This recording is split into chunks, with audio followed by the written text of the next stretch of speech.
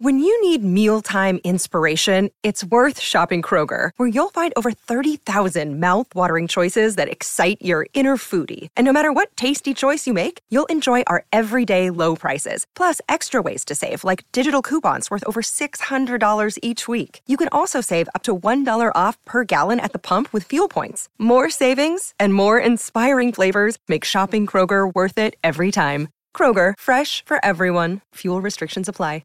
With threats to our nation waiting around every corner, adaptability is more important than ever. When conditions change without notice, quick strategic thinking is crucial. And with obstacles consistently impending, determination is essential in overcoming them. It's this willingness, decisiveness, and resilience that sets Marines apart. With our fighting spirit, we don't just fight battles, we win them. Marines are the constant our nation counts on to fight the unknown. And through adaptable problem solving, we do just that. Learn more at marines.com. You're listening to the Hockey Podcast Network, your home for hockey talk covering every team in the NHL. New episodes every Monday. Download at thehockeypodcastnetwork.com or wherever you get your podcasts from.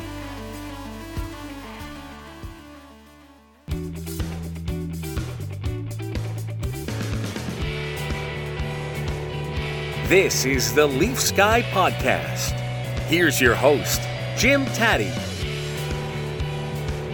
Hi, everybody. Welcome to Leafs Guy, Episode 4, Season 2. Jim Taddy with you for the next half hour or so. I want to thank Mike Ross for that fine introduction. He never misses a beat. So we're going to deal with the Leafs, who are now on a 3-game winning streak and have completed 10 games of their regular season. And it's an interesting climb up the ladder after bottoming out with losses to San Jose, in Pittsburgh to a depleted Penguins team, and in Carolina. Slow crawl out of the hole, but they are out of the hole and getting set for Tampa on Thursday night. Before we get there, NFL fans hungry for a big win this week. DraftKings Sportsbook, an official sports betting partner of the NFL, has you covered. New customers can bet just $5 on any NFL team to win their game, and if they do, you win $200 in free bets. Winner, winner, winner, chicken dinner, or as I like to say, yes, guy. It's that simple.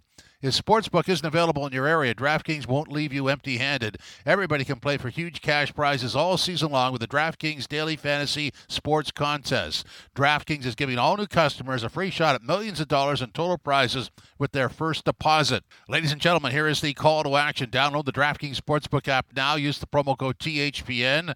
Yes, guy, it's THPN. Bet just $5 on any NFL team to win their game, and you win $200 in free bets. If they win, you win with the promo code THPN this week at DraftKings Sportsbook, an official sports betting partner of the NFL. Eligibility restrictions apply. See DraftKings.com for complete details. All right, on to the hockey story. So, 3 straight wins. You could be somewhat sarcastic on some of these wins because they're not endorsing any kind of major turnaround, but a win Tuesday night against a depleted Vegas team, 4-0, does tell you a lot. The Leafs' best players were their best players, and there was plenty to be happy about in terms of managing the game situation, in terms of bulking up the big line to get the game's third goal, in terms of the goaltending, which is, of course, a shutout, and it's trending in the right direction at the right time. 10 games in, they seem to have slayed the dragon that goes back to the Montreal series in the first round of the playoffs. In fact, if you call Tuesday night's game a perfect game, then you would have to say, when was the last perfect game they played? That would have been Game 4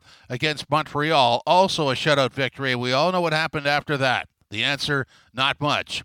Dave McCarthy is our guest today from NHL Network Radio on SiriusXM and NHL.com, and here is our conversation.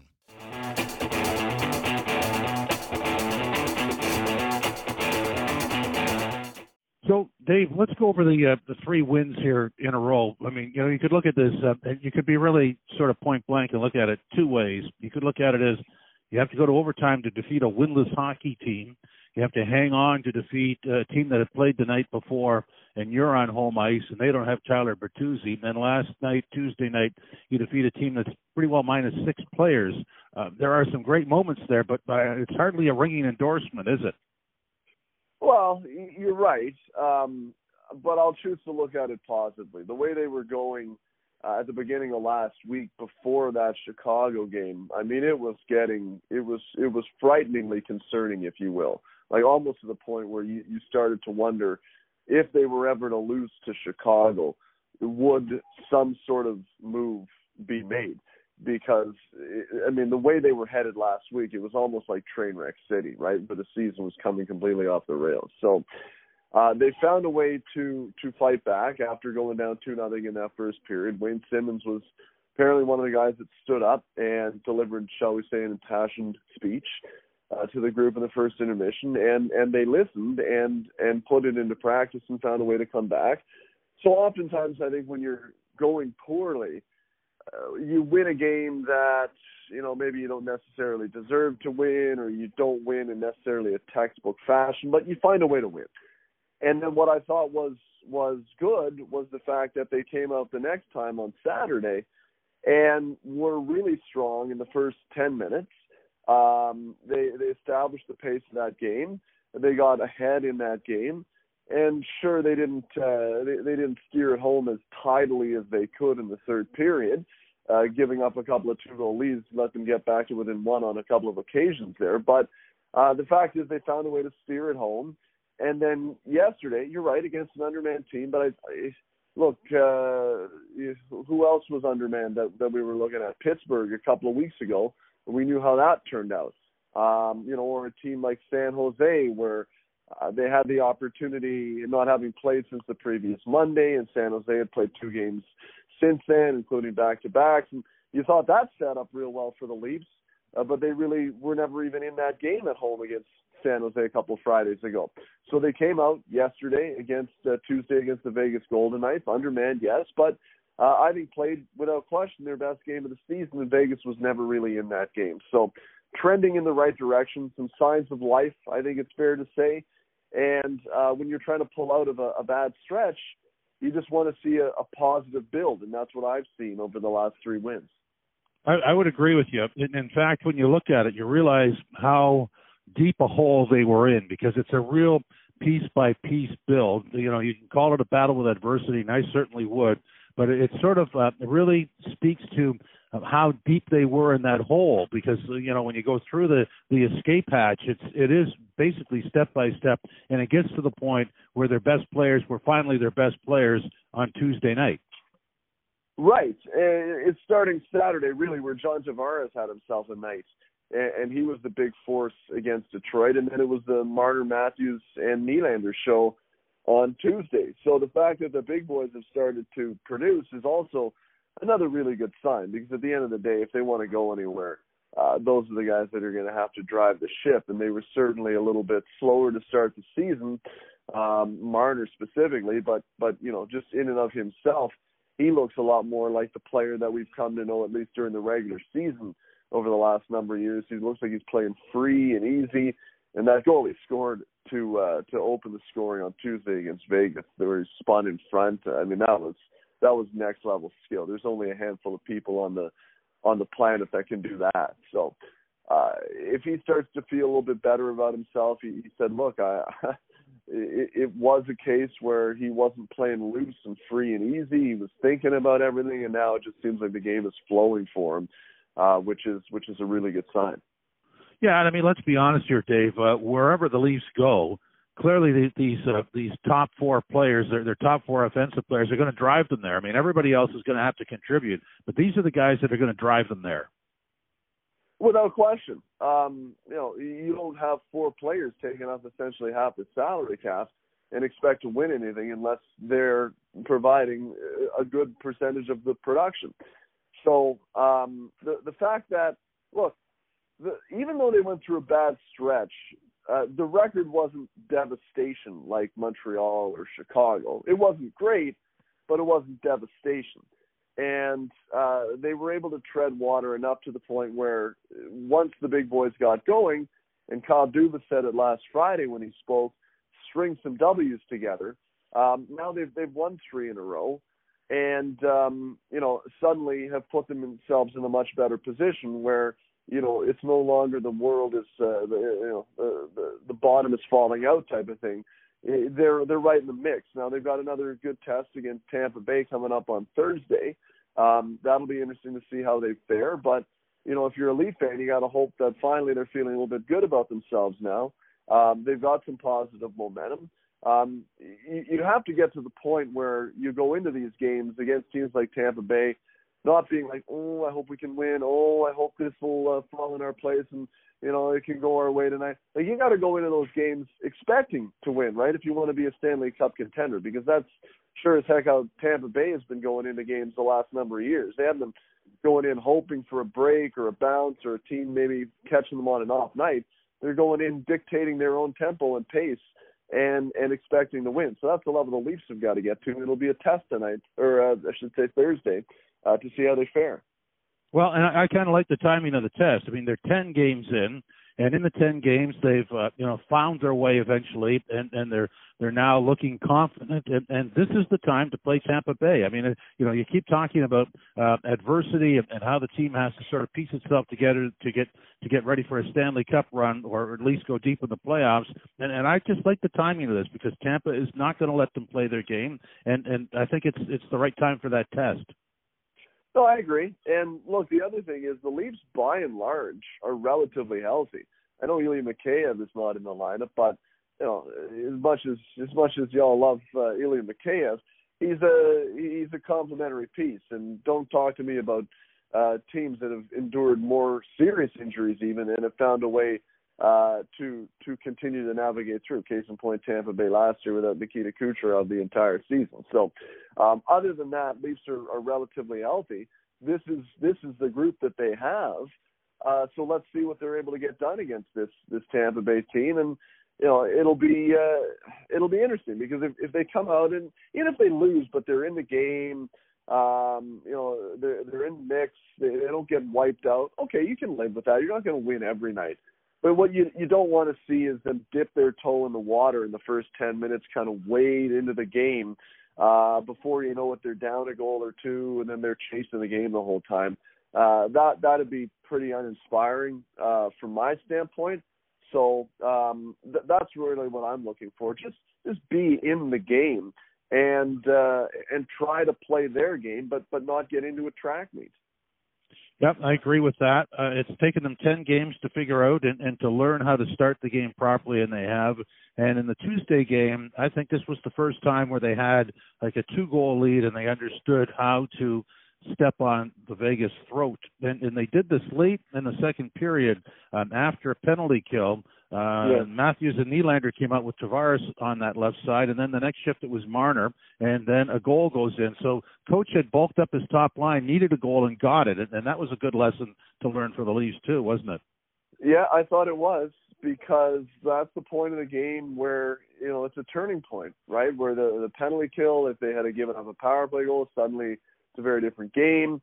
Or even if they go into the third period just up 2 instead of 3, suddenly it's a real different look. You give up an early goal in the third period if you're only up 2, like they did against, I think it was San Jose. They gave up that early goal when they were down, right, trailing. But I remember Sheldon Keefe said at the time, like, look, that's just completely unacceptable when you're in a decent position, just down a goal, trying to fight your way back. You come out before you know it, you're down 2. You give up 1 early in the third yesterday if you're only up 2, and then suddenly it could be panic time for the remainder of the third. But they got that late one in the second, and then they continued to pour it on in the third. And there was really never any point in that game on Tuesday where you felt that Vegas was even in that game, in the mix, so to speak. And that was really encouraging, because that's the point the Leafs need to get to, where they just sort of snuff teams out 2/3 of the way through the game, and it doesn't become panic time in the third period. Well, there's 2 things I want to throw at you that I thought were voids for the Leafs for most of those first 10 games, but they seem to be rectified Tuesday night, and there were hints of it along the way. Game management was poor in a lot of situations, and game adjustment was poor in a lot of situations. And I think we saw good examples of both of those in a positive fashion Tuesday night against Vegas.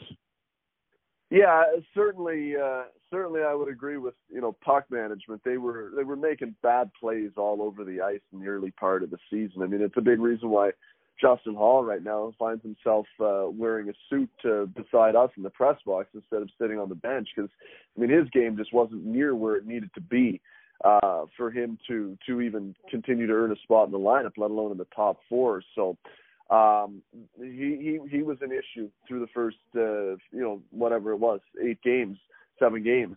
And right now, quite frankly, with Liljegren in, I think he's played pretty good with Sandin. And I like the mix in the top 4 right now with Dermott and Riley.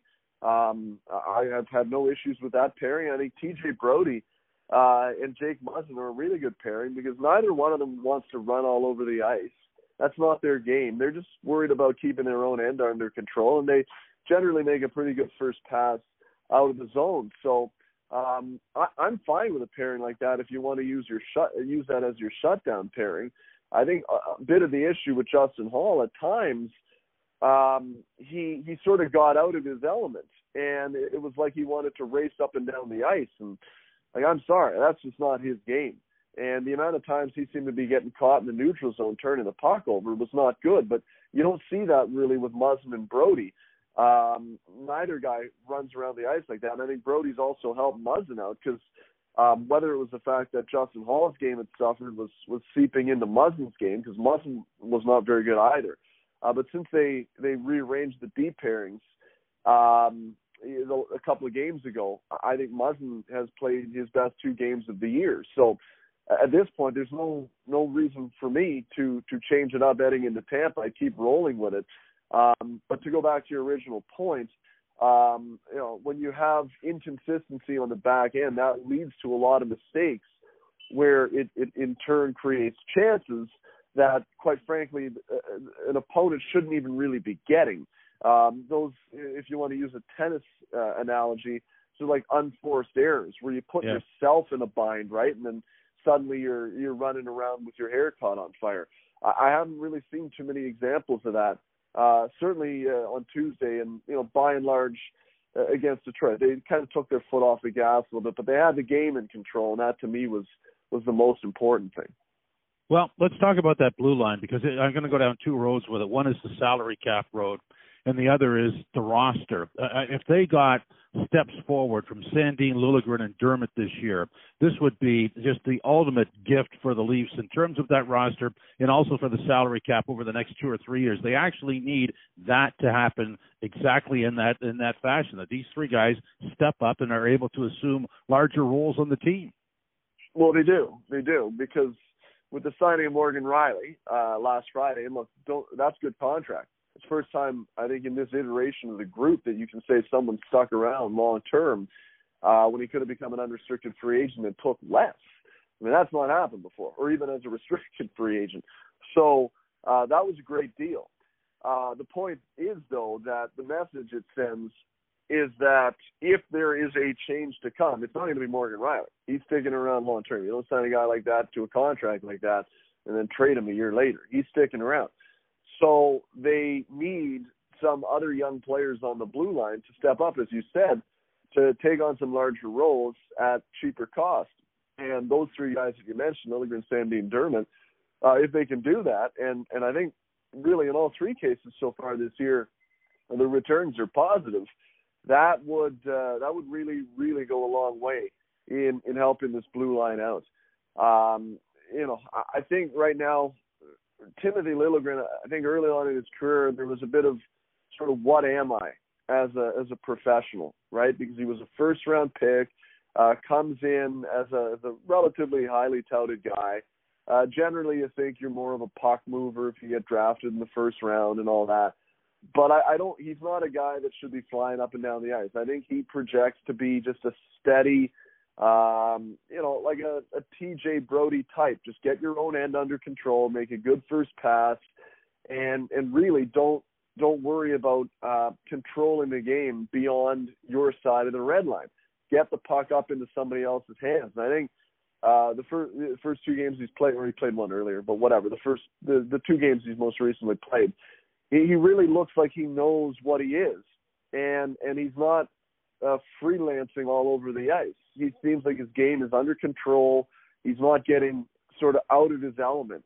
And I think that's what he has to do in order to have success. And that can come with maturity at times. After you play 3 or 4 years pro and you start to figure out where your game is at and what you need to do in order to have success. And to me, right now, it looks like he's figured a bit of that out. So that's really, really reassuring. right now on the third pairing. And like I said, the way it is up front right now with the top four, I think the mix has worked out really well. Yep, I agree with that. I think maybe the wild card in all this is Dermott, because if he could play with Riley on a regular basis, that would be a big boost. I like Liljegren. He's got, I'm not going to say veteran savvy, but he knows the game. He's not like he's learning it. So all that seasoning worked out. And in Sandin, there's a pretty high ceiling for him. So all these guys project that they can bump up in the lineup. And to have three guys like that in your blue line when you're only carrying six, I think that's magnificent. Well, it is. It is. As you say, there is higher ceiling potential, certainly on Dermott in the position he's in right now. If he can continue to play well in that would be tremendous. And as you say, Rasmus Sandin, I think he's a guy that eventually will be able to play in the top four. Eventually, not right now. I mean, remember, I kind of put Rasmus Sandin in the same position Morgan Riley was in 2016-17. You know what I mean? Where, remember that year, Mike Babcock came in, it was the second year, and he really, really took Morgan Riley along slowly and carefully. He didn't play on the power play that year. He didn't really play too much on the penalty killing. It was just at even strength, put him in positions where he can succeed, and then each year he kind of added an element of responsibility to his game when he was ready. And you say what you will, there's some things that I think Babcock did wrong, but one of the things he did right was develop Morgan Riley at the pace that he needed and didn't throw him in over his head. So I think if they can be patient with Rasmus Sandin, don't over-elevate him in the lineup too early. Wait till he tells you, and he'll tell you with his play when he's ready to move up. But the fact that they don't have to put him up there by necessity right now is also a good sign. So I like the path that he's on. I don't mind them playing on the second power play right now, or, you know, in this case, maybe even really the first, because they're the one that's been shooting in the net more consistently. But you know, I think he's handling that responsibility well. But he's playing on the third pair. It means he doesn't need to go up against other teams' top players to get caved in every night.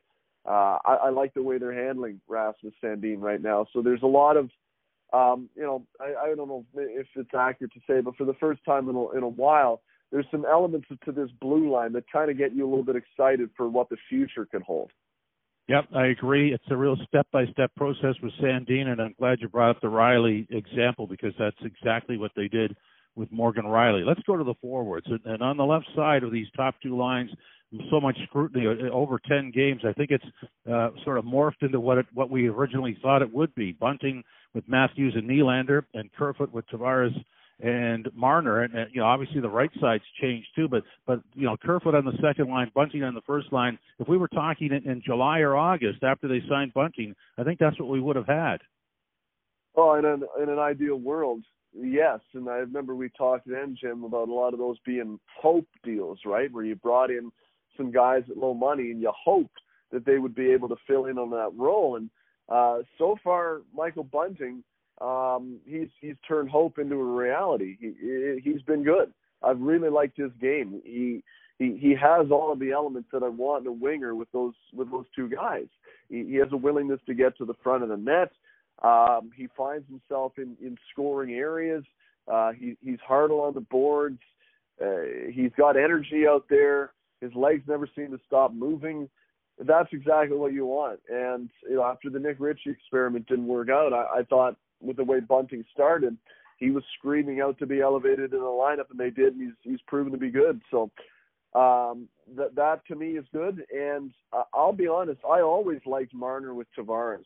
I think Matthews is good enough where he can create on his own, really, at this point in his career. And you put him with Nylander, I think they're more than good enough to manufacture their own opportunities, or at least work in tandem. You don't need sort of a designated playmaker with Austin Matthews, but I think to get more out of John Tavares at this point in his career, I think that really helps John, because he's a guy who's really strong along the boards. It's like an underrated element of his game. But he does a lot of the grunt work himself. He digs the puck out. Then you need a guy like Marner to get it to, where he can slow the play down and then give John time to find soft spots in the slot or around the net, which he's really good at, and then to get him the puck. So I think that gets more out of John Tavares right now. Like, I'll put it this way: I think Matthews is capable of scoring 40 goals and 80 points on his own, and that'll be more than good enough. I don't need him really to score 50 goals and 100 points playing with Marner. That's nice, but I would rather Austin get 40 goals and 80 points and John get 30 to 35 goals rather than 20 goals if he wasn't playing with a guy that is as adept when he's going well as Marner is at getting somebody the puck. You see what I mean? Kind of balances out your scoring a little bit, which I think is really critical for this team. So I think at times we get caught up with, win the Rocket Richard and maybe you can get 60 goals and that's all well and good. But generally when you score 60 goals, like if you really break it down, 20 of them were the fourth or fifth goals in a 6-2 win. So it's nice, but doesn't really help you all that much. Where if you can spread out your scoring and have two vaunted lines that an opponent needs to concern themselves with every single night, makes you a much more difficult team to play against that way. Dave, let's go down another road. This is a salary cap discussion, so it has nothing to do with the players other than what they make and how this tracks forward. Great news that the Leafs are trying to sign Jack Campbell to an extension. We obviously don't know what the dollar figures are. We could probably paint some sort of a ballpark and understand that it's going to be probably pretty close to Mrazek. And so when you add that to what they have, obviously you go tilt. So having said all that, Kerfoot, if he plays where he is very useful to the team. If he was to drop down into the third line, I don't see that as a useful situation. I'm just talking about the salary. And Ritchie at 2.5 on the left side of that fourth line may be a problem at some point. Nothing to do with Ritchie, it's the salary. Well, nothing to do with him personally, but quite honestly, his play has not been nearly good enough. Even right now on the fourth line for $2.5 million for 2 years. My goodness, that contract to me looks like it could be devastating when you need to find some money for Jack. And I'll be honest, I think I could see it going even higher than Mrazek. At the play and the level he's been at this year, I could see him getting a number in and around 5 for around 3 years. Quite honestly, that's the going rate for that caliber of net minding, 5 to 6. Linus Ullmark got that. Jacob Markstrom got a little bit more than that. A couple of years ago, Matt Murray got dramatically overpaid, but don't think that will be used as a comparable. So I could see it being in and around 5. And, they're going to get 1.2 back from Philip Kessel's money that comes off the books this year. And then they're going to have to find another 1 and change, and that'll take care of the Riley extension. But if you pay Campbell, what's he making now? 1.5. So if you pay him 3.5 more, well, you're going to have to find another 3.5. Well, so if you look at 1 and change and 3, you're looking at $4.5 million that you need to find in order to get Jack Campbell locked up and to take care of the Morgan Riley extension. Well, that's 3.5 and 2.5 right there, is it not? That's Kerfoot and Ritchie. Yep. And I like Kerfoot. Like the way he's played on that Tavares Marner line, he's been really good. Maybe as effective as he's been during his Maple Leafs career. He was pretty good in the playoffs last year, but he's carried it through. So I've liked his game this year. So if he continues in that role, maybe you can find a way to cut elsewhere. I don't know. I mean, the salary is pretty tight right now. And to find a guy at less than 3.5 to play well in that role, that also becomes a bit of a risk there. But if he ends up dropping lower in the lineup, if you can find a way to get Mikheyev into that spot, then it's not on Kerfoot really, but $3.5 million in your bottom 6 with a $2.5 million guy in Nick Ritchie. There's just too much money tied up down there, so you got to find a way to divest. That'll be interesting to follow right now, because I think we would agree that Jack Campbell would be a higher priority than either of those two guys at this point. Yeah, absolutely. And so if Mikheyev, when he comes back at his salary rate, then he's going to be up for renewal anyway. So that's the thing, you don't know exactly where that goes. What I'm trying to say is what we talked about on the blue line with Sandin, Liljegren, and Dermott in terms of developing and in terms of controllable amounts of money being paid. What they actually need is 2 or 3 guys like that from their farm system on the forward unit. That's a void. Well, you look at a guy like Nick Robertson. The poor guy, he just can't stay healthy. Broke his leg a few weeks ago, like out 10 weeks. It's unfortunate. But it's certainly through no lack of effort on his part, if anything. And I agree with what Haley Wickenheiser said earlier on in training camp. It's almost like he wants it too much. You got to just sort of relax a little bit, let the game come to him. But if he's a guy that could break in maybe in the second half of the season, certainly I hope by next year, that would go a long way because he'd still be on entry level. And then you look at a guy like maybe Rodion Amirov down the road, maybe next year, but that I even might be pushing it a little bit. Their farm system doesn't exactly scream out with a lot of those type of players. Semyon Dragochintev's been a guy who's been in the system for quite some time, but I don't know. I can't profess to say that I track the Marlies on a daily basis, but he has not been a guy that seems to be sort of transcending that team and putting himself in a position where you just can't help but notice him, and that he's demanding a call-up. That he hasn't got to that point yet. So that Nick Robertson is hope number one, and then you got to hope maybe a guy like Amirov down the road. But they're in a bit of a tight spot right now because their prospect cupboard is not exactly overflowing. Dave, thanks very much. Really appreciate it. Thanks, Jim. Take care. Last minute of play in this podcast. Thank you, Mike Ross. That means we got to get out of here pretty quickly. Let's play Yes Guy, No Guy solo edition. Yes Guy, No Guy number 1. The Leafs have turned the corner. Oh, no guy. We're going to find that out Thursday night against Tampa. Right now, they position themselves nicely, but have they turned the corner? No guy. Yes Guy, No Guy number 2. You actually like the Leafs without Justin Hall. Well, it's kind of a coarse question, but I'm going to say yes, guy. I really like that blue line. I like Travis Dermott's ability to play up with Morgan Rielly. I like seeing Liljegren in the lineup. And Sandin is a long-term project in terms of topping out in the top 4. In terms of him moving up into the top 4 is what I'm trying to say. Liljegren shows experience, and all those years with the Marlies are starting to pay off. Hall will be back in the lineup. But this is sort of a justification for how this thing goes forward. Dermott, Sandin, and Liljegren are all uncontrollable salaries for now, and that's really what the Leafs need to move this forward. And it's also nice that they can play in elevated positions. Best players are stepping up. Yes, guy, no guy. Oh, yes, guy. This is an emphatic yes, guy. In the Tuesday night game, Marner with a goal and 2 assists, Matthews with a pair of goals, Nylander with a goal and an assist, and Tavares got involved as well.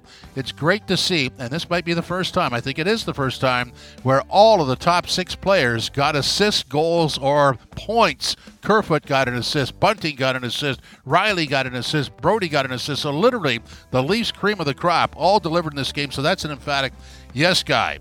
And yes, guy, no guy number 4. The 10-game start that the Leafs have had with all those stumbles at the midway point of the 10-game stretch is actually their battle with adversity and will do them well moving forward. Well, I'm going to say yes, guy to this. I mean, if anybody thought they'd break training camp and just roll through the NHL regular season, that was a mistake. What they've done here is, and it hasn't looked good, but they pieced it together. Don't know exactly where it goes, but at least they've got one battle with adversity out of the way. Last year during the regular season, in that pandemic-altered situation, they had no battle with adversity until Game 5 against the Montreal Canadiens, and we all know what happened there. So I'm going to say the 10-game start has been to the team's benefit. It is a yes, guy. Well, thanks for stopping by. Hope you enjoyed Episode 4, Season 2 of Leafs Guy. Hope you come back next week for Episode 5.